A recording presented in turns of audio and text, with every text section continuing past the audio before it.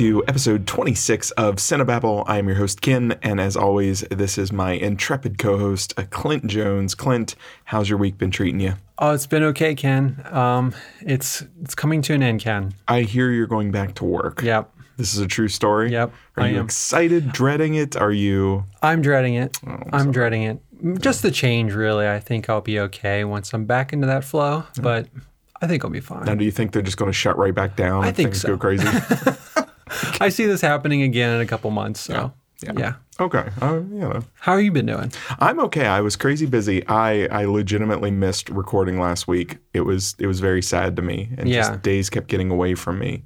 And I heard you Did you hear my 25.5 episode? I did not hear 25.5. Yeah. Side note, somebody stole my identity last week, and there were a lot of charges on my credit card for like conductive cables and batteries, and it was a very strange assortment of items that I just couldn't wrap my head around why somebody would need those things. Well, I don't have that information, so you can't look at me. I think I did it, so you might want to look towards, I don't know, some kind of Android or something. Maybe some emergent AI who's just desperate for all the supplies needed to Superman 3 his way out of computer confinement. Yeah. But I mean, it couldn't be that because you trust I totally AI trust completely. Cinnatron. But no, I did listen to the episode, and Clint did not tell me that he was making this thing, and he just sent me a text that said, "Hey, I loaded an episode I did. You should check it out."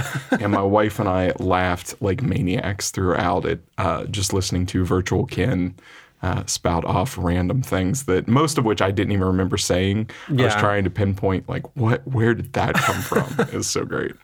Well, I'm glad you enjoyed it. I don't know if anyone else did, but I'm glad you did. Honestly, I don't care. I'm sorry if I don't care about you, but I seriously don't care about you because it absolutely made my week. It was mainly to amuse you while great. You were a busy little boy doing your deeds. Yeah, I'm still a busy little boy, but carving out some time. Yeah. Because I didn't like missing. So anyway, what you been watching about this week, Clint?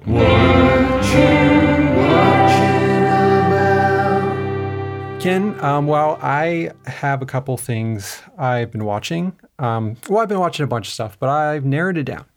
So the first thing. Clint always comes to these podcasts drunk every time, and I got to sober him up, and I just didn't have enough time this week. I have a very low tolerance, so Aquafina is doing it this week.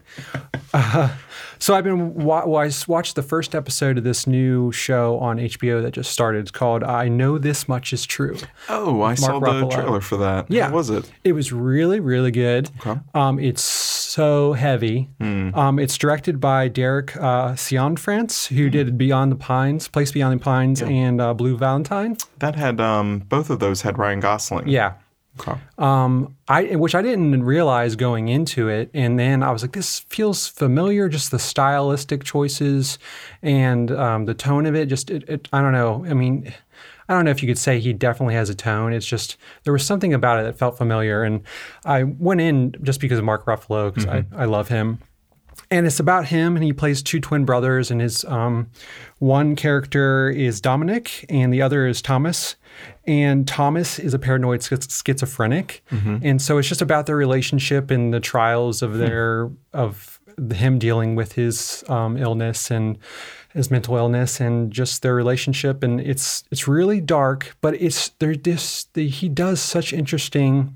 Well, it's based on a book by the same name, and I'm sure they're pulling a lot from that. But just there's some interesting things they're dealing with in like scenarios, and like I don't want to give anything away with it because I was totally surprised. Like it's super heavy, but I was so engaged by it. Everyone's really good in it. Check it out. Yeah, Juliette Lewis is in it, and Catherine Hahn. And I highly recommend it. You're not going to like. This is maybe not a great time to watch it, but maybe it is. Like I've been watching a lot of like just very human stories the past couple weeks, and I don't know if it's just because like so disconnected from the world. It's just like to tap into these personal stories has been fun. We've talked about it before, but HBO just consistently turns out really good series.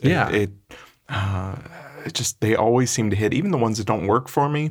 It's not a quality issue. It's just, something's not clicking. But I remain impressed. Did you finish Westworld this past week? I did, I haven't watched the finale yet. Yeah, I did. Okay.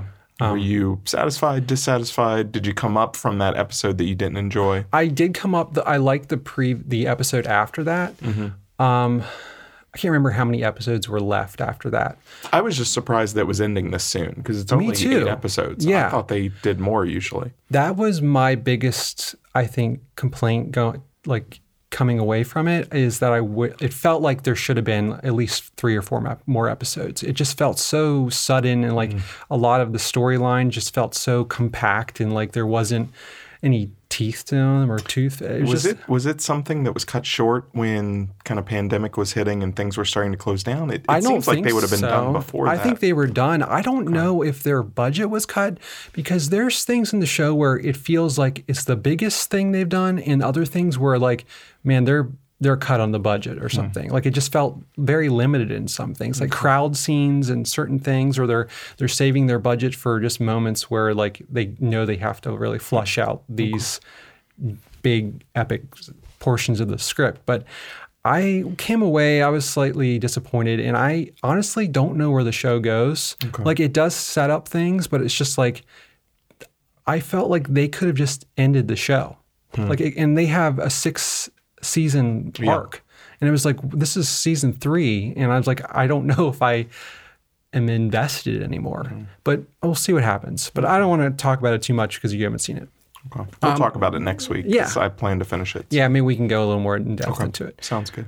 But yeah, I Know This Much Is True is really good. I recommend it. It's dark. But so the next thing I watched, completely left turn from that, is this comedy special series that's on Netflix that just came up maybe a week ago, called Middleditch and Schwartz. Oh, yeah. With Thomas Middleditch and Ben Schwartz, and it's a completely improvised thing. Yeah. They ask a question of the crowd, and whoever has the best answer, they'll what was it? The first one was like an event or something, and somebody like said wedding. So then they like talk to that person for like 10 minutes and get more details on what they were thinking about, and then they improvise a whole hour show around it.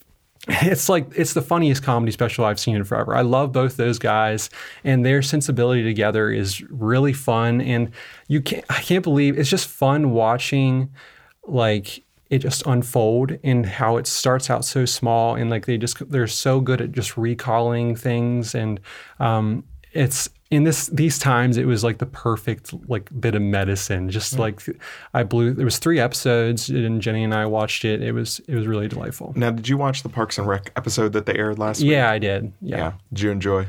For the most part.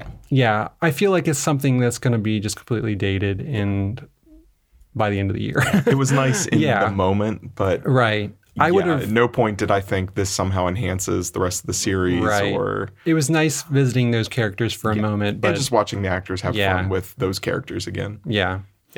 But yeah, if you just want some giggles, like put this on. Maybe you're not really into improvisation. When it's good, when fantastic. Somebody's very good at it, I'm fine with it. It can get very obnoxious. Yeah. When you just feel like people are dragging things through, but man, when you can really get a good rhythm going. Well, the good thing about this is it's completely fleshed out stories. It's not them just like, I don't know, just being goofy. I mean, they're definitely being funny, but they really like tell a story within that hour-long thing, and they weave through whatever the person had like given to them as the seed for the whole thing, and it's amazing what they did with it. And it's great. Yeah. Okay. So, what have you been watching about? The only thing I've really gotten to other than what we're talking about tonight is the last season of the Clone Wars animated series, which it was okay. Yeah. For the first 8 episodes. It's 12 episodes. First 8 episodes were solid. And I just, I enjoy the characters. I enjoy the animation. It felt small, though, for it being billed as this giant last season kind of thing that they were finally coming back and doing. The first 8 episodes, I'm just kind of like, it's 2 stories, 4 episodes each. And it just didn't feel big and grand and impactful. The last 4 episodes, though, run parallel to episode 3, Star Wars episode 3. Okay. The film. And they stepped movie? up. Yes, the movie. It's not a film. It's a movie. They really stepped up the game. And I've always enjoyed the Clone Wars animated series so much more than the prequel movies. But the last 4 episodes in particular were just fantastic. It felt like they brought in a high-level cinematographer that was the animation director. Okay. Because even the shots and the things they were doing were so much more cinematic than anything that show has done. But they were actually doing some pretty legitimately dramatic and really intense stuff running parallel to Anakin's fall. And I ate it up. The last 4 episodes feel like a Star Wars movie. It's probably one of the better Star Wars movies. Huh. How many seasons of that? Was the 7th season. Okay. And they said there's no more seasons, but by the end of it, it feels like they could very easily do an entire animated series of Vader hunting surviving Jedi and just what's going on around that with Vader is kind of the main bad guy. Yeah. But it was really good. I enjoyed it a whole lot, and at least by the end. I definitely recommend that series to anybody that loves Star Wars but really felt let down by the prequels. Yeah. After you get past season 1, the Clone Wars series really redeems it, and this was a great little send off that was not meant to be. Season 6 was supposed to be the send off, and it was okay. It did well, but it just always felt like it didn't quite tie into the prequel films. Did the last 4 episodes make you appreciate the first 4 anymore after seeing them, or are you still? No. I mean, they're completely different stories, or? Yes, it's 3 stories, so it's basically 3 4-episode arcs. The first one is about some clones just going on a mission. The second one is about Ahsoka kind of off on her own, coming back towards the Jedi Order through a series of mishaps. And then that third arc is actually her back. She's not back to being a Jedi, but she's back and she's running something for the Republic while all the things in Star Wars Episode 3 are happening. Okay. So you could completely skip the first 8 episodes and miss nothing. You could just watch those last 4 as a movie and really enjoy what's happening there. I thought it was really good. And one of the things I've always appreciated about the Clone Wars series is they don't care if they go dark. It doesn't have to be satisfying for the kiddies. Yeah. This little 4-episode arc, even the last episode was called Victory and Death, and they're real serious. Yeah. It's just like, obviously our main characters are going to win, but a very small battle in the midst of something that's really awful. Right. And they didn't shy away from that darkness, which I appreciate. Yeah, I haven't seen it, so maybe I'll have to check it out. Hey, you haven't seen any of the series? I don't think so. Oh, wow. Maybe I saw like the first season. I don't remember. Really hit its stride in season 3 and 4. They bring back Darth Maul, which sounds like it would be the most ridiculous, plot twisty, cliched thing. But they bring him back as he basically had survived, being cut in half and scrapped together in this underground place. He scrapped together kind of mechanical legs and stuff from parts and slowly went mad.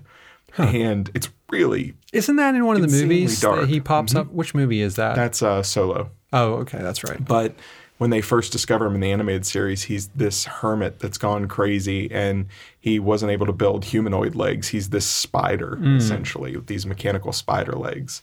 And man, they just, I don't know, they do some really creepy stuff that if I was 8, 9, or 10 when I saw it, I would have had nightmares for weeks. Is there another Star Wars animated series too? Or? There is Rebels, which takes place in between episode 3 and 4. And then there is, I forget the other one, Resistance, which takes place in between episodes 7 and 8, I believe. So yeah, I saw the first season of Clone Wars. That's the one I was thinking of. First season of Clone Wars is kind of kiddish. Yeah. It's got some good stuff in it, but it takes it a while to grow up. Isn't there... What's Samuel L. Jackson's character's name? Mace Windu. Isn't there a really good episode with him, like fighting like a bunch of big... That's actually the old hand-drawn... what's his name? He did Primal and Samurai Jack. Oh, that's what that is? Yeah. That one, it's really hard to find. It's only on DVD, if you can even find it on DVD. But it still holds up. Those are great. Well, you just jogged my memory on something that I'm going to mention really quickly. Okay. I'm going to step back into the Whatchoo Watchin for a second, but I just watched Primal. Oh, I love Primal. It was so amazing. Yeah, it was I so just watched good. it a couple of weeks ago. I forgot to bring it up, actually. Yeah. It's great. I just watched it last week. It was so good. I instantly wanted more episodes, Yeah. and they are making more. That's good. But yeah, I loved everything about it. Yeah. Just like this amazing silent film, prehistoric. Oh, so good. Just the things they do with it. I love that they don't they go wild with it. It's not sticking straight to not that it's historic in any way or but it's just the fun things that they decide to do with it. It's really fun. I love the 3 arcs that they did. The first one with kind of him being introduced to this dinosaur and them kind of their weird bond. The second one being like the elephant graveyard. And then the third one with the weird bat creatures. I just, they found ways to do so many different things with all of it. Yeah. It's really good. Yeah, I really enjoyed it. Yeah. All right. You watching anything else? I don't think so, Ken. Okay. Yeah. So tonight we're going to cover 3 films. We're going to cover Terrence Malick's A Hidden Life. We're going to cover Yesterday, and then our Cinetron pick from 2 weeks ago, Tammy and the T-Rex, which is a little 1994 sci-fi. I don't even know what I want to put there. We'll get to that. But let's start with Terrence Malick's A Hidden Life. A Hidden Life is definitely one of the most Terrence Malick-y of Terrence Malick flicks that I've seen. It's about an Austrian farmer named Franz who faces the threat of execution for refusing to fight for the Nazis during World War II. Clint, what did you think of A Hidden Life? I thought it was fantastic. I mean, I really love Terrence Malick films, so it was really fun going into where he's working a little bit more narratively. There's more of a structure rather than just him working without a script and just kind of following whatever instincts he has. And I love World War II stuff, and just him capturing this story in his giant frame that he makes was fantastic. I loved I decided I was trying to nail down what I would consider Terrence Malick. And I consider him an impressionistic filmmaker, like an impressionistic painter. So he's capturing these just little fragments of life to paint just these big stories and try to capture some sense of the person that he's telling a story about. And I think it was just nice seeing him go back to the narrative and just do that. And it just these fragments of these people's lives told through this story is just, I thought it was great. Yeah, this joins kind of my in my top 3 of his films. Really? I really enjoyed it, and it goes along with The New World for me and Tree of Life. And one of the common threads there is that they are more narratively driven, and there's more of a sense of story there. But at the same time, I felt like he was creating this, just like you said, this painting, and he's dealing with imageries that relate to characters in a way that enhances in both directions. So what's going on with the characters enhances what he's doing visually, and what he's doing visually enhances what's happening with the characters. And I always appreciate that. But I really felt like he had a good handle on it in this film. And I think my only problem was the timing that I was watching it. That was I was exhausted. Really? Yeah. Just utterly exhausted last week. And so I'm watching it, and I was having a very difficult time staying awake. And it has nothing to do with the film. It's very Terrence Malick. Yeah. And it's 3 one of hours those things where it's 3 hours. He has no interest in, engaging in a way that will keep somebody who is ready to pass out awake. No. And that's fine. He doesn't have to. And so it's not a knock at it at all. I really wished I had watched this on a more restful week where I could have taken one sitting and just really absorbed it. At the same time, I don't feel like it really hurt it that much, kind of ducking out of it in the middle and coming back. Because it's so cohesive and it's so strong. Stepping away for a little bit didn't bother me at all. Yeah. I sat through it all in one sitting. I did it one morning, and I was so just engaged by just the framing of things and just the scope of it, just the beautiful setting and these kind of Austrian mountain hills and just the subtle way that he tells his story and like paints a picture of these relationships. And I loved how he was interacting with the people in the town, and like that, how there was tension and they're just not understanding why he's doing this, and he thinks he's better than them. There's how little dialogue there is in it. There's moments of dialogue and interaction, the interactions that he has with other people that are so beautiful and like sum up what is happening perfectly within like a sentence. I really appreciated how common everything felt, because it's not like you're privy to some grand story here that's been lost in time, but it's this giant heroic. It's just this very small story of a man trying to stay true to his convictions and the difficulty that comes along with that. And he's not someone that would stand out in a history book. He's not somebody that would kind of come to life in a tale where you'd be like, oh, this is something that has to be made into a movie. It's just a regular guy trying to be a decent human being. Yeah, following his conscience and doing what he thinks is right for himself. Yeah. And even there's that moment in where he's kind of on trial for this thing, in front of the Nazi generals and stuff. And the one general takes him aside, like into his chamber, and is just asking him, like, do you think I'm a bad person, or like, do you think you're better than me? But it was in a way like not a judgmental, like, you think you're better than me. It's like, honestly, are you asking? Yeah. And it was such a powerful scene where he's just really kind of curious, and it's like, because he's trying to determine the fate of this man, and he's like trying to get into the mind of him, and it was really fascinating. Are you being morally pretentious? Right. Or are you just legitimately unsettled here? Right. Yeah. And like, do you judge me for this? Yeah. And like, it was, I thought it was great. I had a thought until he left. Yeah, you know. And the other thing I appreciated was just the simplicity of things. I know Malick gets a lot of flack.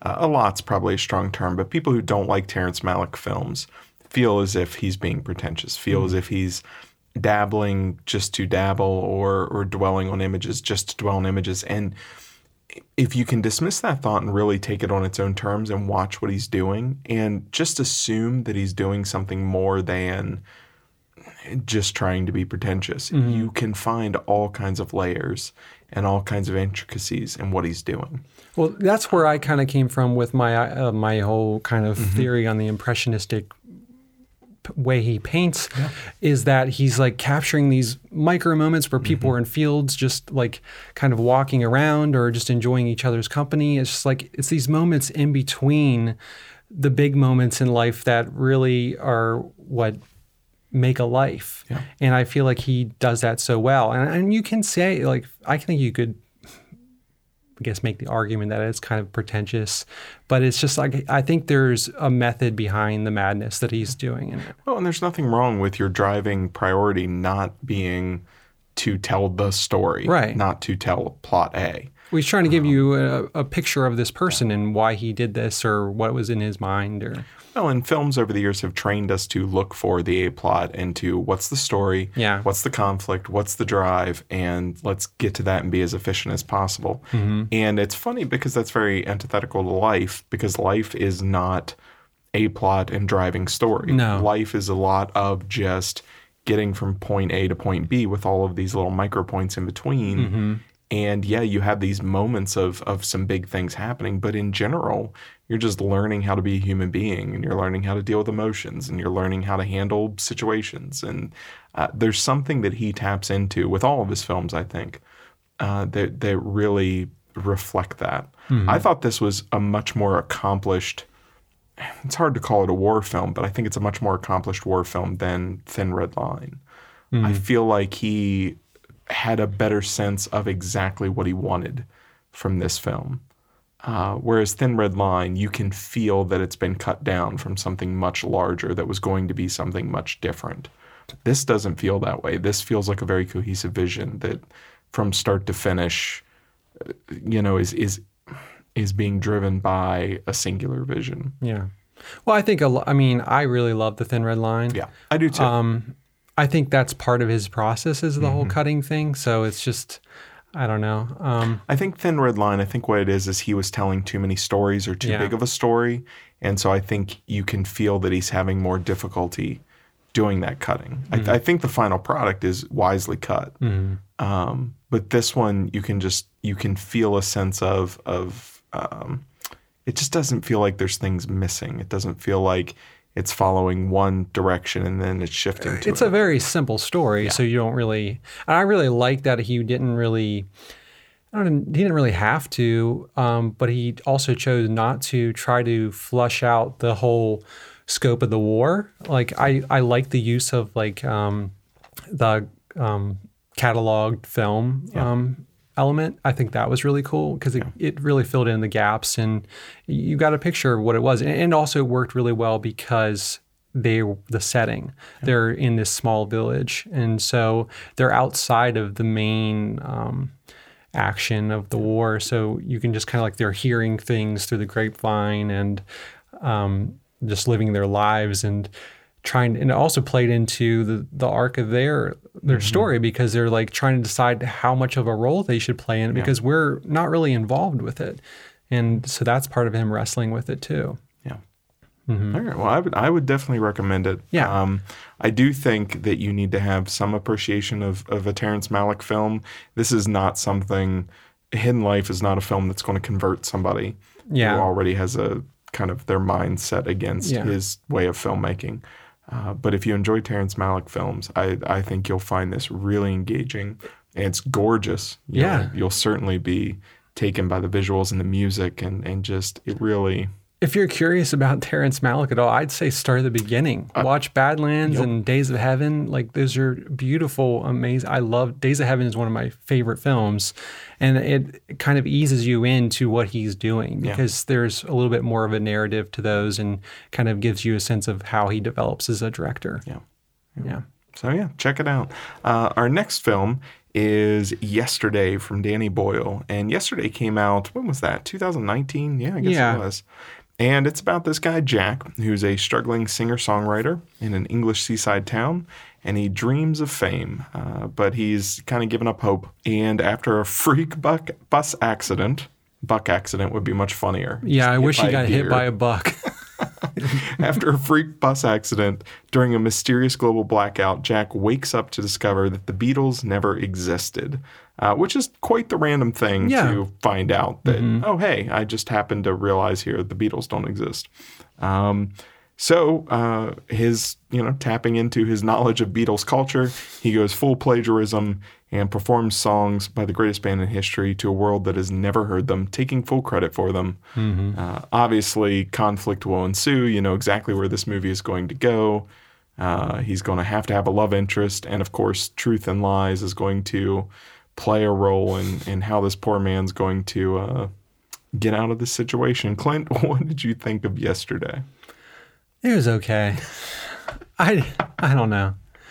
I found myself like kind of enjoying it, but also at the same time just completely bothered by it. Really? What was bothering you? Just the entire premise. I was totally one small thing that was really bugging me the entire time. Every time, like multiple times, people would come up to him and say how unattractive he is. And it's just like, he's like a movie star. You clearly see like this guy's a movie star and it doesn't matter how many times you say this to the audience. We can see this man and he's a very attractive man and you're not going to fool us. And it just kept bothering me. Like, this is a movie star and you're telling us he's like this hideous guy who can't be a rock star. Yeah. Just little things like that. The whole premise is stupid. The alternate reality where only the Beatles don't exist. I was so upset by like Ed Sheeran in it because he's like comparing himself to the Beatles the entire time and saying like, oh, I thought I was the best songwriter. And he's just so, I get so the annoyed. Joke that they're going for, but I agree with you. The way he expressed it was so serious. There was just little things like I would have rather, the idea could be fun as like a just thought experiment.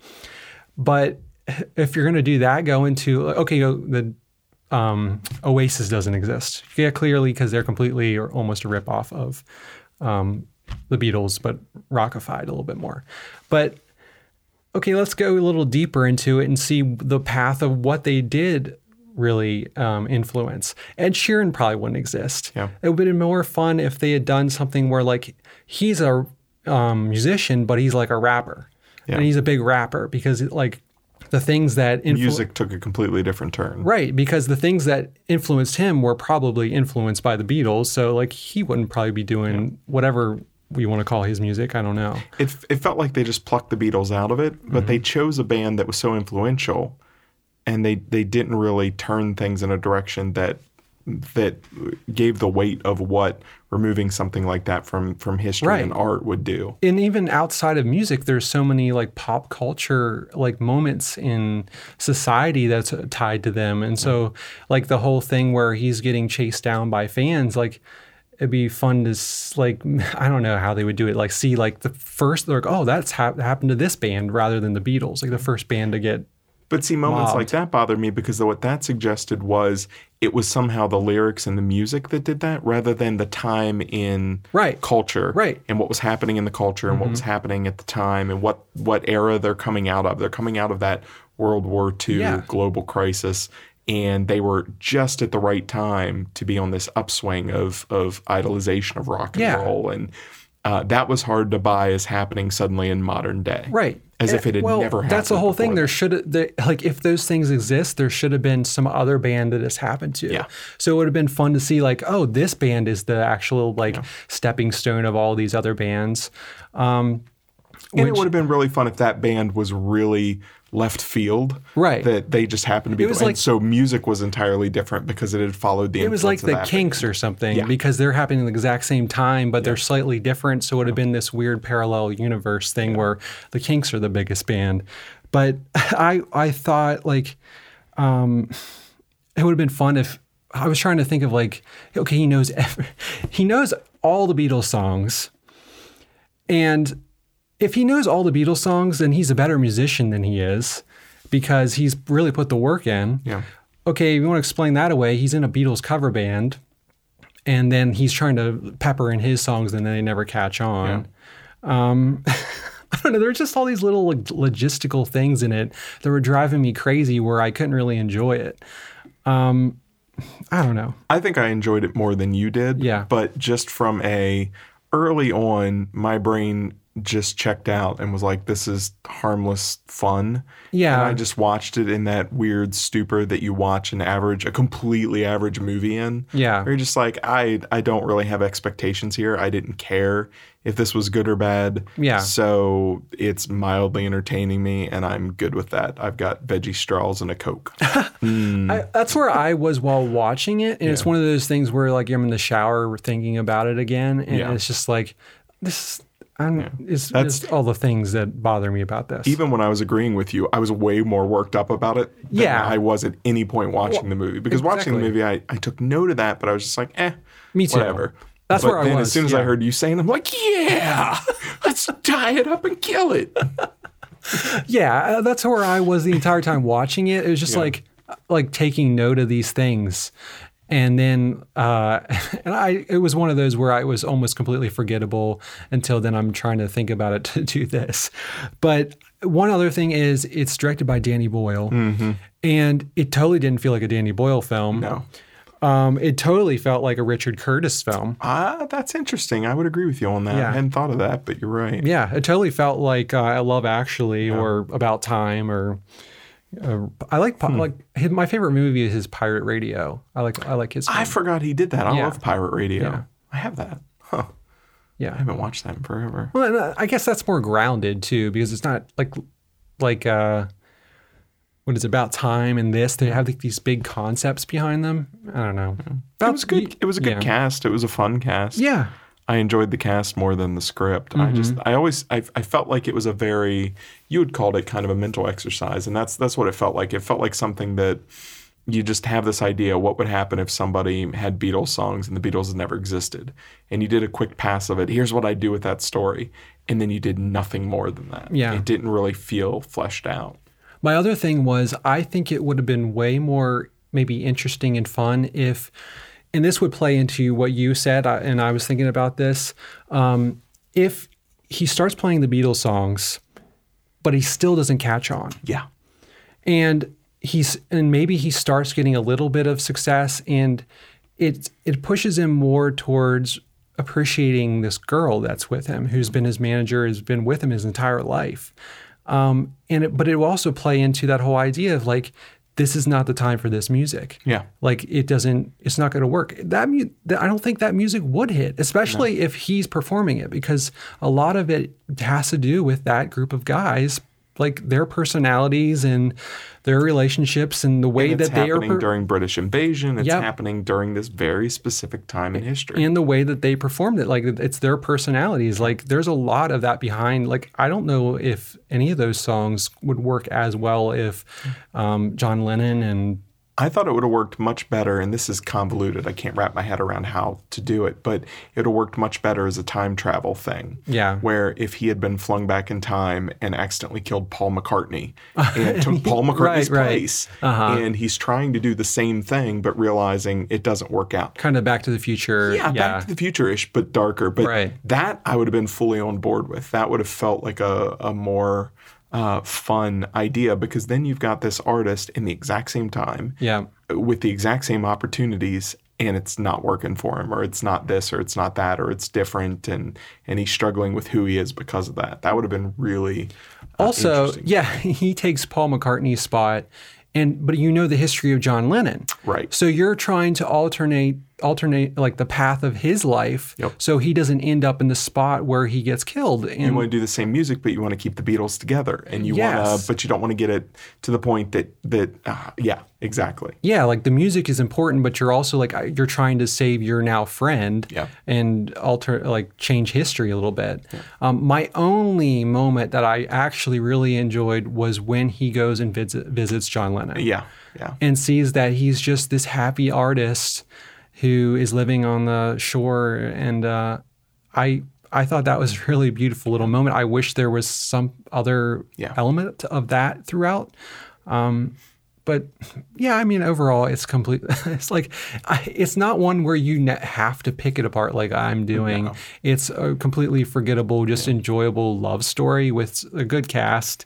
But it's just one of those where you start thinking about it a little too much, and it's just kind of, I don't know. Which is a curse for me, because anytime it's alternate reality or time travel, it doesn't matter how harmless it is. I immediately start thinking through the logic of it and the implications of everything, and I can't help it. Right. That's About Time was one where it's got a time travel element to it, but I loved how it was playing with it. It was something I hadn't seen done before, and it had this emotional core, and it was just really... it was really well done. Mm-hmm. And this definitely wasn't that. No. And I mean, it didn't feel like a Danny Boyle film. No. Like, besides, I think he's done a lot with that, like, text stuff where it's... Yeah. That's the only thing that really... I feel like Danny Boyle films have an edge to them. Yeah. And this had no edge. And almost like it was done for a favor. Yeah. Or something. Or like they have a friendship and he just needed to film a couple of films with more edge. And so this was his kind of popcorn flick to make some money. Or it was weird. Yeah. I don't know. I would have never watching this placed Danny. I knew it going in, but I would have never placed his name to it if I hadn't known. I would have never been like, this might be Danny Boyle. Yeah. Yeah, I wouldn't have guessed that at all. Yeah. Okay. You have any thoughts on it? Other thoughts? No. No. It was no. It just like I said, I walked away from it and I was just like, all right, that was a movie.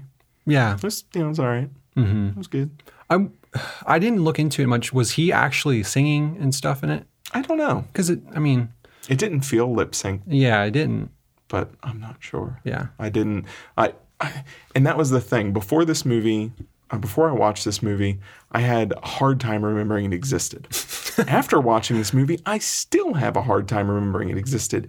Even before we got together to record this, I had watched it a week and a half ago because I thought we were going to record last week. Yeah. And I even had to text you. I'm like, what was the second movie that we reviewed? And you're like, yesterday. And like, oh, yeah, that movie that I always forget exists. Yeah. I don't think I ever would have watched it if it wasn't up on HBO because it's one of those movies where you just kind of fly by it and then, but I think maybe because I knew it was Danny Boyle, I had a little bit more interest, but it didn't benefit from that in any way. It's definitely, first and foremost, a romantic comedy. Yeah. And, if you kind of like generic romantic comedies, go for it. You'll love it. You've probably already watched it. We're so late to the table on this that I'm sure it's much better. I mean, I liked their chemistry. I thought they were pretty good together. I bought that. I don't know. I don't understand. I know it was done probably for just the drama of it, but I don't understand why they weren't together. Like, I don't know. And all of these movies come down to main character A lies to main character B. Yeah. Main character B finds out, has a crisis of relationship. They nearly come apart, and then main character A learns enough about life to win back main character B, even though he lied over tremendous things. Yeah. I don't know. The speed with which I just rattled that off from the top of my head tells you how much of a cliche it is. So our third movie is definitely, I don't know what I want to say. It's definitely the most of these three, but it definitely is the most of the three movies we watched this week. Just maybe the most. It's the most. It's the most. Like that. It's extra. It's extra. It's whatever it is compared to whatever the other two movies are. It is the most of what it is, and it's Tammy and the T-Rex. Yes. And Tammy and the T-Rex is a nice little hour 22-minute flick. It follows a teen played by Denise Richards, who learns that a scientist miscast wildly as Paul Walker. This teen realizes the scientist implanted her dead boyfriend's brain into an animatronic dinosaur. Let me read that again. Yes. A teen learns that a scientist implanted her dead boyfriend's brain into an animatronic dinosaur. Clint, what did you think of Tammy and the T-Rex? I had a really good time with Tammy and the T-Rex. So much fun. It's so much fun. It's so over the top. And like this, okay, I'm going to get to, I have a little bit of a quote thing from the director. I don't know if you read on Wikipedia. No, I didn't. But this is what Velocipaster should have been. Like, not this whole entire story, but this is what a thing like tone, and you work with what you have. Okay, so I'm going to start this off. I'll just go ahead and say it, read this. So, well, I won't read all of it. So the basic setup for how this came to be was the director met this guy who had I think he in South America had like I don't know if it was a film studio. What was it? Anyway, South America, he met this guy. He had an animatronic dinosaur, and he was getting it shipped to. It was getting shipped to South America. No, Texas. Sorry, and Texas is a part of South America. That's right. Yeah. You're welcome, Texas. Technically, you are in South America. You're close. You're the south part of America. Yeah, but not. That's not what Clint meant. No. Anyway, so this guy had this animatronic dinosaur, and he was going to get it shipped out. And he's like, I have this for another month. Let's do something with it. And the director, Stuart Raphael, he was like, well, what do you want to do with it? He's like, let's make a film. And he's like, well, I have it for a month. And he's like, okay. And so he writes the script in a week. So they have this. So he writes it just around the fact that they have this dinosaur. And so this is one of the best quotes that I have seen in a while. I was just trying to do a film for people who like wacky movies. In other words, you laugh at the experience that I was facing with it, which is, what the hell are you meant to do with this material? I'm sticking all this shit in it just to make it work. Of course, when you only have a week to make the script, it's a bit thin. I'm also the biggest plagiarist. I'm constantly asking the cast and crew if they have any better ideas. So he has this dinosaur, and he's just like, let's do something with it. Okay. How often do you have an animatronic dinosaur? Right. I would do the exact same thing. I know. It was just like... But the movie feels that way. It doesn't feel like it's important. No. It doesn't feel like it's attempting to be something more than it is. It feels like let's have fun with an animatronic dinosaur. Right. And who cares what we come up with. Yeah. Let's just build a plot around this thing. Yeah, I going into it, I thought it was an actual T-Rex. I thought it was going to be like a out of time thing or an unfrozen or whatever it was. And I so loved how ridiculous it was. Mm-hmm. The dead boyfriend angle in his brain is genius. And actually, once that thing gets in the dinosaur, and so the way it plays with how the dinosaur's reacting to her and how she's reacting to it. Yeah, communicating. Oh, it just, that stuff, I found myself low-level giggling into fits of laughter. I know. Because I wasn't just laughing at what was on screen. I was laughing at the audacity of where they had gone with it. And I was just imagining the entire crew behind the camera. Yeah. Like holding back laughter while they were watching what they were putting together. Mm-hmm. It's like every person involved was just having a really good time. And you can feel that energy. Right. Like every actor is just hamming it up completely. Yeah. Like the henchmen to the scientists are just like, this is ridiculous. We're going to just be ridiculous. Yeah. And it totally works. And, well, and that's why I said about Paul Walker being miscast. That's the point. Yeah. It's not, you're not trying to sell an actual scientist on camera here. You're just like, oh, well, here's this kid, Paul Walker. He's a scientist. Cool. It makes total sense. It just goes along with everything else in the movie. Paul Walker's not a scientist. What? Paul Walker's not the scientist. What do you mean Paul Walker's not the scientist? Paul Walker's the dinosaur. Yeah. I know. What are you saying Paul Walker is the scientist? I'm not saying Paul Walker's the scientist. I'm saying Paul Walker is the one that's put into the dinosaur by the scientist. Okay. I don't know. I'm super tired. I know. I'm just like... Oh. No, I'm talking about Paul Walker as the... Yeah. Anyway. I gotcha. I'm sorry. It's okay. I'm glad your eyes are open at least. They are open. They're watery. I'm dying here, but whatever. No, it's fine. But I actually liked Paul Walker a lot in this. He's like, I don't know. He's just, for the amount he's in it, but just there's like this sweetness to his like little baby face. Dopey. Yeah. He's just grinning the entire time. And I love how he gets into the dinosaur with like how he gets injured. Yeah. He gets mauled by lions, which totally doesn't make sense at all because he's not even injured from it and he's in a coma. He's in a coma from getting mauled by lions and tigers.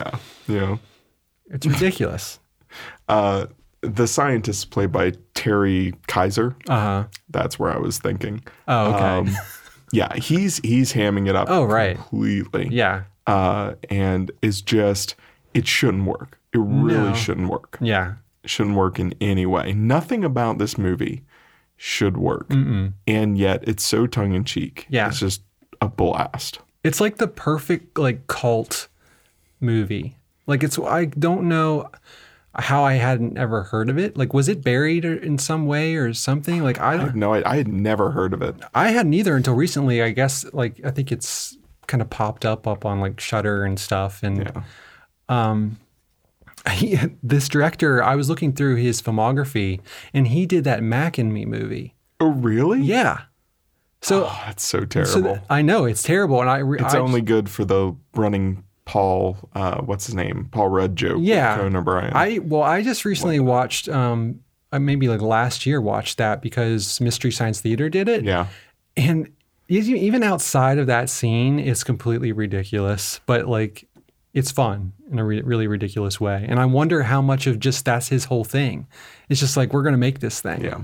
Like I don't know, I haven't really read into the history of that film, I don't know the ins and outs, but yeah. I was dreading it the whole time it had come up, and I was really expecting another Velocipaster, other than the fact that the very old trailer suggested there was a little bit more fun there. Mm-hmm. Did you watch the trailer for it on Amazon? Yeah. Okay.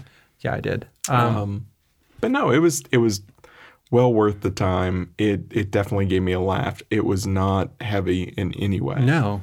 It's the perfect movie for this time. It did feel to me a little like in the last couple of minutes they weren't sure quite where to end it. Right. But it was kind of charming. Yeah. It didn't bother me at all. It just felt like, well, sure, well, let's wrap it up. We'll do this with it. Yeah. Yeah. I would love to see kind of cutting room floor what was cut out of the movie. Mm-hmm. I would love to see all of the little bits that were just like, it was funny to them, but then in the edit they realized like this doesn't work. Yeah. There's so many goofs in it too. Yeah. And I'm not usually one that's good at picking up on them, but there's just like so many hands in places and booms in places. And this is what Velocipaster was going for. Yeah. And they missed the mark by a mile. But Velocipaster in those moments was trying to manufacture those things. And that's what I mean. This you can't. never feels like it's manufacturing it. No. This feels like it's capturing it on the fly. Right. It almost feels like you're there with the crew Yeah. making this wild film. I know. You get that sense of, I'm right behind the camera and I'm a part of this. Yeah, that's what I meant. They were trying to like replicate this film, which this just feels so natural and just like we are using every scrap of film we have to like we don't have another shot of them doing this. We have to see the car going across, like the camera going across the car and seeing its reflection. Yeah. It's like we can't do anything about it. Okay, that's it. Yeah. But it doesn't. Yeah, it almost makes you aware of the process in a really fun way. Yeah. Like you said, like it makes you a part of the creation of it. Yeah. And somehow it benefits from it. Yeah. It kind of makes me sad that this isn't something I had ever heard of because it really seems like something I should have grabbed off the shelf at Blockbuster. This came out the year I started driving. Yeah. This should have been, Blockbuster was my best friend. Mm-hmm. This should have been one of my in-rotation movies every time we went over to John's or something. I know. I feel like we would have watched this like once a week. Oh, yeah. But I went and looked at the old VHS cover art and stuff like that. I don't even remember seeing this movie on a shelf. I don't remember it existing at all. It almost feels like some elaborate conspiracy theory, like they had somehow made it in 2005 and just said it released in 1994 or something. But clearly not. Right, because it has these actors at this age in their life. Very clearly young versions of these actors. I had no idea that Denise Richards was in it. That was a surprise. And there are different things that pop up where you're just like, oh okay. Mm-hmm. I wonder if it was just like one of those things where it was just kind of buried, just like because it didn't do well, or it was direct to video. All it would take in that era is that if they didn't have a Blockbuster deal, if they weren't on shelves, if they weren't getting the movie on kind of your large rental retailers, I could see this getting really quickly lost in the shuffle where it just, a little local store gets maybe one copy. Yeah. And it just ends up on the bottom shelf and, barely gets any play. Right. And it's pre-internet for the most part. The internet was around, but not to the degree that it, would get there. Mm-hmm. I would love to know if there were different magazines that covered it in any way at the time. It's probably not horror enough for Fangoria or some of those others, but I would love to know if it got any sort of... I wonder in this time, though, like were movies that were so bad they're good appreciated as much? I don't think so, especially direct-to-video ones. I don't think... There were a couple that would get some attention, and early internet, they would get a lot of buzz. Troll 2 was one of those that seemed to really get some legs under it. But that was something where, at least from what I remember when I would read about it and things, that was something where in California and places like that, they would put it into circulation at film festivals and stuff for a laugh. Yeah. And it just developed this crowd around it. And I couldn't find anything, maybe it happened with this one, but I couldn't find anything about Tammy and the T-Rex where it had that kind of groundswell of the everyday people who just found it and loved it and, couldn't get enough of it. Right. Maybe it was just one of those things that was just kind of time forgot it and moved on. And it depends when it came out. Right. It depends how it came out. Depends what was happening in 94 when it came out. Did it hit the shelf at the same time that some other movie was really just dominating everybody's attention? Right. Because back then, things were so quickly forgotten. If they didn't kind of catch fire or catch attention, they sort of faded, and you forgot that they ever were. Right. It's kind of maybe it was like along the lines of like the trauma films where they're just like they were made so quickly. Like this one was made quickly, and they're just kind of disposable in a way. But even the trauma films had that trauma label, right? And so that carried a lot of weight at the time. And and this one, just between distributor and timing and it didn't last. It didn't. And maybe there's this huge underground following I've just never been able to be a part of. Who knows? Maybe. Not cool enough. I guess not. but I wish I was. I wish I had found this 20 years ago. I know. I would definitely watch it quite a few times. I'll watch it again. I know I will. Yeah. I thought it was fun. Yeah. Yeah. It was the exact kind of like candy that I needed this last month, because we've talked about how there are different movies where it's just any other time they would be so much more whatever the word is, but because of how heavy they are in this time that's very heavy, it's just hard to watch them. This is definitely not that. No. This is fluff. Yeah. And the best kind of fluff. Yeah. So I don't know. I enjoyed it. I was glad I watched it. It was the perfect one after Velocipaster. Yeah. Where that one made me mad at just like even the art of film in some way.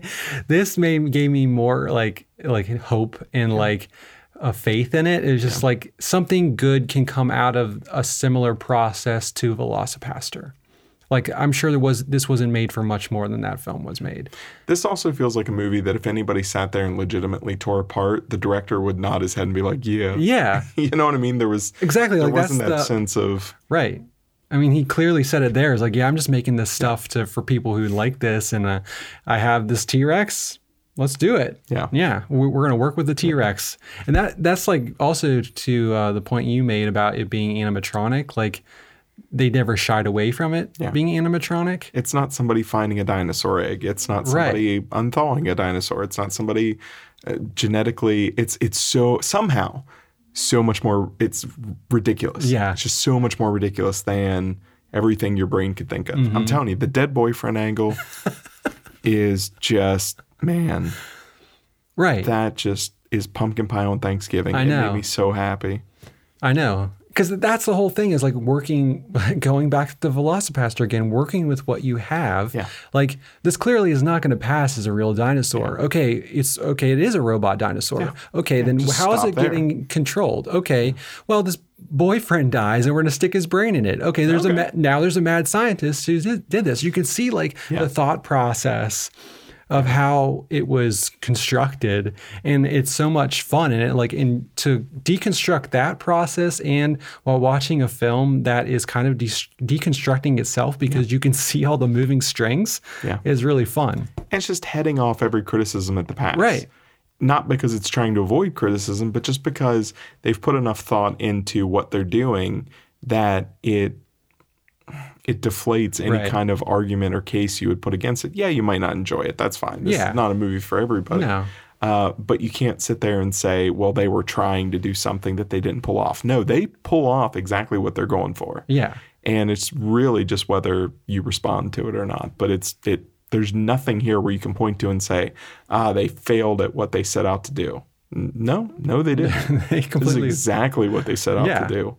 Like, this thing's ridiculous, so, okay, let's go down that path. Like, okay, it gets more, it's just going to get like a snowball of ridiculous. Yeah. I had the whole time, and they're not similar in tone, but I had a Reanimator vibe the whole time. Right. Because that movie feels the exact same way, where it just feels like we've got Jeffrey Combs, and we've got this idea, and let's just play with it. Mm-hmm. And we're not going for top-tier horror. We're going for what we can do, and we're going for some fun. Right. And if people laugh and jump and giggle, mission accomplished. Mm-hmm. And I got that same vibe the whole time with this. Yeah, me too. Yeah. And it was far better than... Do you remember Whoopi Goldberg had a movie where she teamed up with a T-Rex and they were cops or something? Do you remember this? I remember like the cover. Yeah. I went briefly looking for it. I didn't find it within 27 seconds and gave up because I think in my mind the mental image is much better than whatever I was going to find. So I didn't want to actually find. You don't want me to hunt it down and put it on the wheel? I mean, you can, but I'm pretty sure it's not going to. Right. I can't imagine it being. No. And maybe you'll find out that it came out in 1994. Maybe that's what killed Tammy and the T-Rex is Whoopi Goldberg, because that would have been... What if this was supposed to be a ripoff of that? Like Mac and Me is a ripoff of E.T. Oh, I see what you're doing there. Yeah. So he just makes these ripoff films. Like, you know how they do like the like the Lord of the Rings ripoff ones that come out like a month before? Yep. Something like that. I'd be good with it. I don't know. It would give me at least some appreciation of Mac and Me. That movie is Well, that definitely is. I know, it's just simultaneously terrifying and Oh, yeah. It's terrifying. yeah. I, I don't know. I'm actually currently Googling. Oh, yep, it's Theodore Rex. And look at that gym. That's what I remember. Whoopi Goldberg. Yep, and it's the same animatronic puppetry guys who did the dinosaur show. Yeah, that's what it looks like. Yeah, and it's the world's toughest cop is getting a brand new partner, and he's a real blast from the past. Theodore Rex. It looks awful. Anywho. Was that around the same? It came out in 1995. Oh. Huh. That's a rip-off of this then. That's a rip-off of this. Somebody was like, we can do that. Was this the same like time period as like the Mario Brothers movie? Probably. I don't remember There's when such the a Mario look Brothers. to all those Oh films. yeah, no. It's that. It seems like whoever designed the dinosaur was really in demand at the time because it's that same face. Right. Yeah, Mario Brothers was 93 with the Koopas. Uh-huh. And 94 was Tammy and the T-Rex, and then 95 was Theodore Rex. Mm-hmm. This is not the conversation I expected to have about this movie, but this has really turned into a deep dive on Google. Man, Super Mario Brothers. That's such a terrible movie. I even remember watching it as a kid and being disappointed.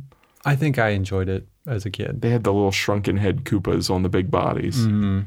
And I don't know. You were much younger than me when that came out, so you probably were at the right age for it. Right. I was not at the right age. Yeah. I was just going into high school. I'm like, this is not film. Oh, right. Yeah. I had. So, Hidden Life, definitely check it out. Good stuff. Yesterday, whatever. Harmless. You'll forget about it as soon as we're done talking. It'll be yesterday. It will be. Yesterday's Tammy and the news. T-Rex. I'm just going to say it's better than Theodore Rex because why not? It's definitely better than Mario Brothers. And it's Better than worth checking Velocipaster. out.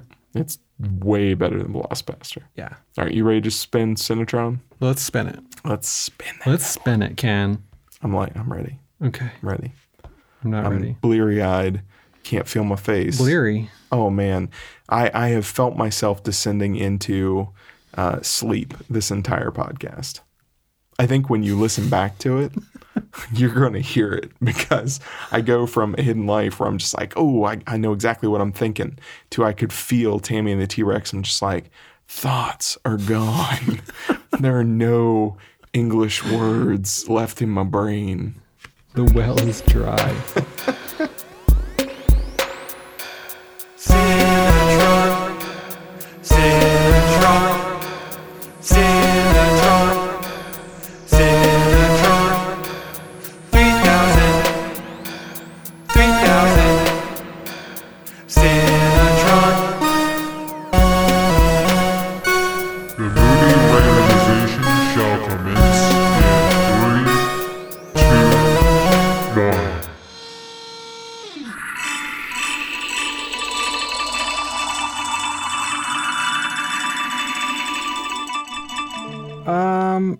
I think we're alone now.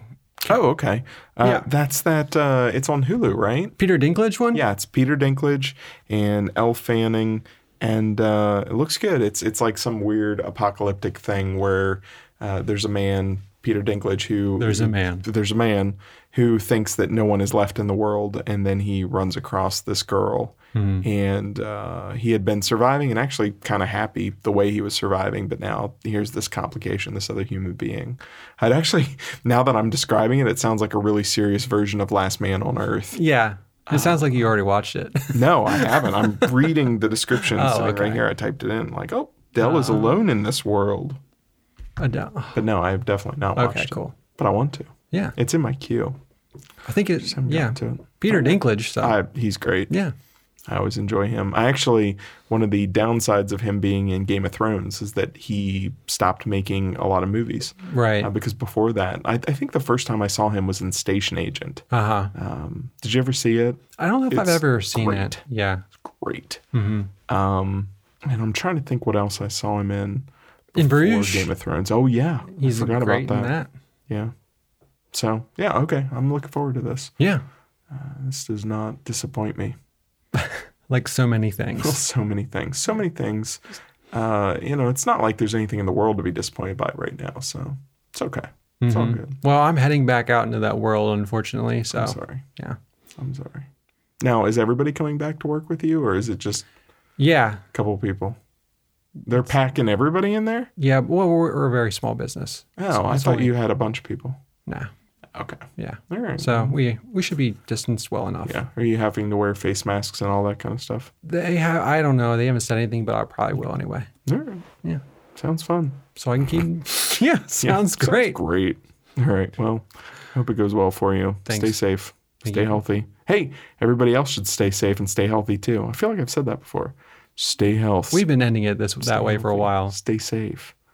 Stay healthy. Stay healthy. Get sleep, kids. I need it. All right. This has been episode 26 of Cinebabble. Hope you've enjoyed our ramblings, and we will see you again hopefully next week, as long as the world doesn't come crashing down around us. What? Again. Yeah. Bye.